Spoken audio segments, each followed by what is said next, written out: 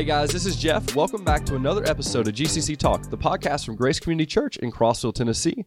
Today we're going to be looking at the book of 2 John. Let me introduce you to the ladies that I'm joined by today. First is my beautiful wife, Jessica. Hello. Our awesome worship director, Bonnie. Hi. And our women's ministry director, Teresa. Hello. All right. And Bonnie's new. Bonnie is new. This is her first time on the podcast. Welcome. Whoop, whoop. All right. And so we'll make sure we give all the hard questions to Bonnie. That is the general rule of Yeah. thumb, right? Yes. Okay. All right. Awesome. So to start off with, I always like to ask a random question, and I'm going to make this one really easy today. What is your favorite verse that you have like memorized that you can just like throw out there in any given situation? So if you guys, I know I put you on the spot, so I will actually start. And I realized this, like last time I was given a message online, is I just quote this verse nearly every time I preach. And it's John 14:6. Jesus says, I am the way, the truth, and the life. No one comes to the Father except through me. And it seems like I'm always talking about how no one else can save you. Like no one else can save you but Jesus. And so I think I always go back to that verse, and it's just one that has stuck with me, I think, since the early days of my faith. But yeah, with that said, Jessica, what is yours? I would say Jeremiah 29:11. Okay. Yeah, I knew. I looked at Jeff and I was like, "Go me first." I know it. But it's for I know the plans I have for you, says the Lord. They are plans to prosper you and not to harm you, plans to give you hope and a future. Nice. And I think that's probably the first one that I ever remembered because, like, I just needed to know that. I still need to know that sometimes, you know. Mhm. And sometimes I chicken out about saying like that's my favorite verse because so many people have it as their favorite verse, you know. But I think it might be. Yeah, that's great. And guys, I can confirm she didn't read that either. That was straight from memory. I so. did Okay. not read it. Yeah. Okay, who wants to go next? I can go. Okay, Bonnie, go ahead. I've actually been doing a Bible study, and this is probably going to be my new favorite. And I've been working on memorizing it, so don't judge. But it is Psalm 121, in the first two, or 1 and 2. And it's, I lift my eyes to the mountains. Where does my help come from? My help comes from the Lord, the maker of heaven and earth. I love it. And just here lately, it's, where does my help come from? Yeah. When I am praying for the unanswerable or what I think is impossible, who am I looking to? Am I just looking to this Jesus that I talk to and sometimes like he's my buddy, or am I looking to the maker of heaven and earth, the one who will actually make what I need happen? Yeah. So Absolutely. That's That's good. great. All right, Teresa? Mine is Psalm 37:4. Delight Okay. yourself in the Lord, and He will give you the desires of your heart.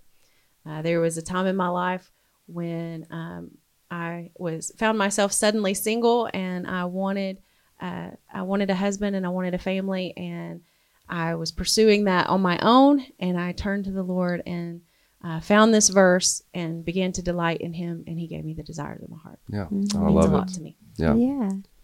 I have a similar one. I don't know the verse reference, but whenever I was making the decision if I was going to come on here full time, actually, Pastor Dennis had said to me, and he quoted, and I still can't remember the reference, but seek first the kingdom and all these things will be given to you. Yes. And that was one of the things that, like, it was around that time that I was like, yeah, that's exactly what I need to do. I need to seek first the kingdom of God before everything else. And then God will take care of the rest. And yeah, absolutely. I think one of the things And all he our verses, has absolutely.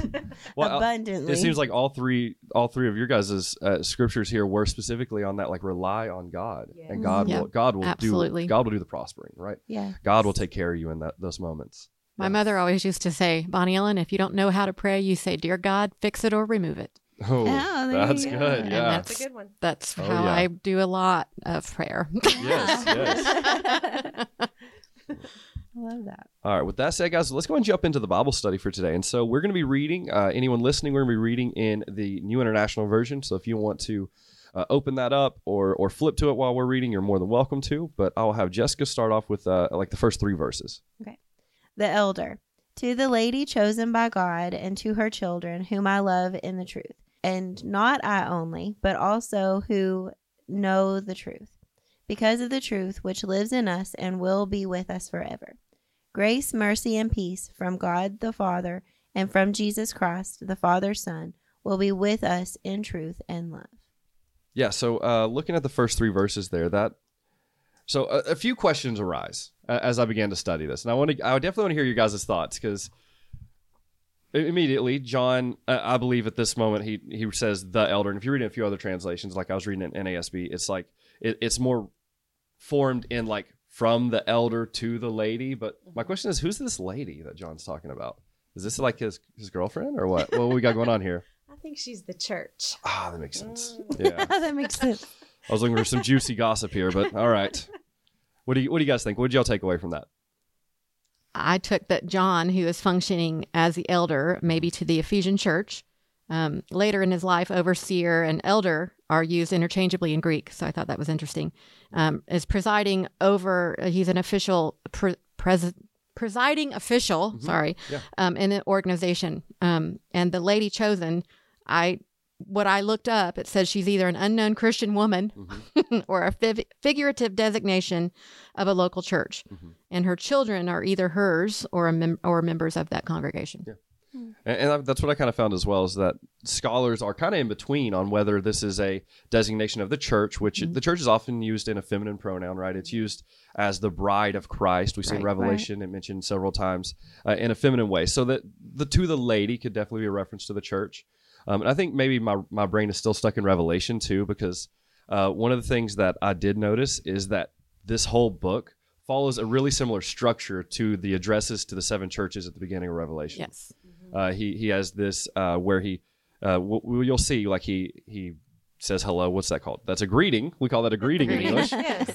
There's like a greeting. There's a commendation. Then there is a like direction, and then there's like the ending. And so I thought that was interesting. But then also just the way that it's worded. If he is talking to a specific church, we also know in our study of Revelation, which by the way, listeners, if you don't know about that series, we're in it right now. We'll have it linked in the description of this podcast to where you can find that sermon series. But we know that the book of Revelation was kind of written in almost a cryptic way so that it couldn't be taken by the Roman soldiers and stuff.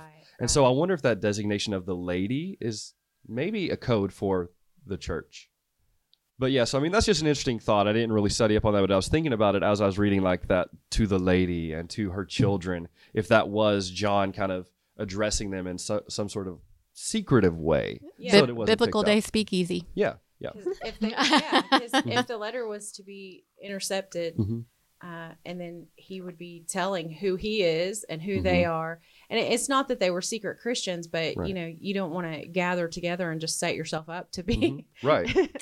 Oh, yeah. attacked. I never really thought about that until you guys brought that up in the sermons about Revelation and why it could be written that way. Like, Yeah. I mean, but that makes a lot of sense. 'Cause They Roman were very, officials- very smart. Yeah, a Roman soldier could have grabbed it and said, "Oh, this is a letter to Christian churches. Yeah, get this out of here." Yeah, Like, we right. rip it up; it doesn't get passed on. But if they opened it and Right. they're like, this makes no sense, whatever, let them keep it. Right? Yes. This is gibberish. This Here you is go. gibberish. Somebody's Yeah. writing a Yeah. novel. Yeah. Yeah, and so I don't know. I thought that was an interesting. Maybe that's why I didn't study that, but I thought it was interesting. I know that we used to have a church that we were affiliated with, and we always called that church our sister church. Mhm. So it's like the churches are referred to in the feminine pronoun. Yeah. Right? Yes. So- Yeah. Yeah. I've always seen that as well.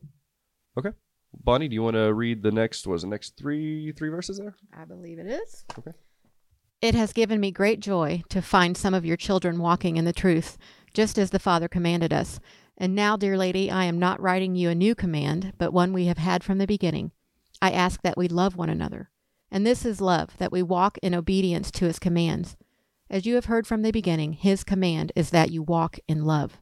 Yeah, absolutely. That's great. I love What do it. you guys think? What did you take away from that? I love how he's like, this is not a new command. Mhm. He's like, I'm not telling you anything you don't know already. Mhm. Like, this is the command from the beginning, and it will be the command throughout eternity. Yeah. It will be love, Yeah, I think sometimes we overcomplicate Christianity. Yeah. Like, I mean, you can get stuck in doctrine and theology and all that's fantastic, but at the base level of Christianity, it's love people. Yeah. Love people, love God. That's it. I mean, that's the Yeah, entire it all goes instruction back. that Teresa gave us when we took over youth ministry. It was like, Yeah. love teenagers, love God. I'm like, Yeah. oh, okay. if you love Jesus and you love teenagers, you're qualified. Right. Right. Exactly. Which sometimes, and I've also like realized too that love is a choice. Like Yeah. choosing to love people. Sometimes you have to love people. Like sometimes it's not easy to love people, and sometimes it's not easy to like to put in the effort to love people. But sometimes you just have to do that. You have to. I mean, I've been praying to love people more. Like, and I think that that's fine. Asking God to allow you to love people more and just choosing to love people. And he Yeah. will. I've Yeah. prayed that same prayer before, Mhm. and he absolutely will. I mean, there's a reason that like one of the famous quotes about ministry is ministry would be easy if it weren't for the people, right? Because I mean, people can take a toll on you, but in essence, ministry is loving the people and show them the love and grace of Christ. Yeah, and which you're is not any easy, less but- like loved by God or chosen by God for the ministry that you're in or the position that God's put you in because you find yourself having a difficult time loving people. I sometimes pray, God, help me love them like you do, Yes. because that gets me completely out of the equation. If I try to love them on my own in what little human capacity of love that I have, I'm going to fail every time. Oh yeah. Mhm. I actually used to work at a bank, and when I quit, there was a lady that said, "Well, who's going to tell me who all the stupid people are?" Because I would be like, "That is so stupid." All the time I would Yeah. just say that, and because I wasn't loving with Christ's eyes, I was loving whoever didn't drive me crazy. Right. And that's not Christian love. Christian love is completely Mm-hmm. and totally all in with everybody, whether you like everything about them or not. And Yeah. that's a huge conviction for me. Mhm. Right. That's tough. And it's the greatest command because when you love people, I mean, there's no sin that doesn't hurt people. Right. You know, you Right. can't Right. lie, cheat, steal without hurting someone. Yeah. And so if we make loving people our first priority, then it would vastly decrease the sin in our lives. Mhm. Yeah. Yeah, absolutely. That's a good point. That is a good point. All right. Well, let's go ahead and Teresa, if you want to, we'll let you finish it out here, and then we'll go back and kind of talk about what it says. Verse 7, I say this because many deceivers who do not acknowledge Jesus Christ as coming in the flesh have gone out into the world. Any such person is the deceiver and the Antichrist. Watch out that you do not lose what we have worked for, but that you may be fully rewarded. Anyone who runs ahead and does not continue in the teaching of Christ does not have God. Whoever continues in the teaching has both the Father and the Son. If anyone comes to you and does not bring this teaching, do not take them into your house or welcome them. Anyone who welcomes them shares in their wicked work. I have much to write to you, but I do not want to use paper and ink. Instead, I hope to visit you and talk with you face to face, so that our joy may be complete. The children of your sister, who is chosen by God, send their greeting. Yeah. So a lot of like this was kind of the part where we get into. I don't know that I wouldn't call it like the rebuke, but that's what I would call it in the Revelation series. But this is more like the exhortation section. Like this is what you should be doing. So, Mhm. so what'd you guys get from that? I didn't realize that there was a difference between Gnostic and agnostic. Yeah. So that was I'm finding that quite the interesting. Gnostics, Yeah. The Gnostics actually just believe they are educated higher above the apostles who were directly taught by Christ. Right. I find that interesting. Yeah. But yeah. So that was a huge takeaway. Yeah. Yeah, because that's one of the things that we see here, and we've seen this a lot in 1 John too, that John's warning them about the false teachers that are coming, and what it was, it's a belief system that's now been labeled as Docetism, which is the belief that when Jesus came, he never actually came in the physical. He only came in the spiritual. And so like he was visible, like you could see him, but he wasn't actually here. They removed his humanity from him. And so this was some of the false teaching that was happening, which completely undermines theology the way we know it. And that was similar, like this was the situation where they thought that they were smarter, and it had a lot to do with like the Hellenistic beliefs and stuff at that time too. That they basically valued spiritual things over physical, and so they thought they were exhorting God by taking away his physicality. Yeah. But what they were doing was they were actually neglecting his human form that took on the pain, suffering, sin, and death.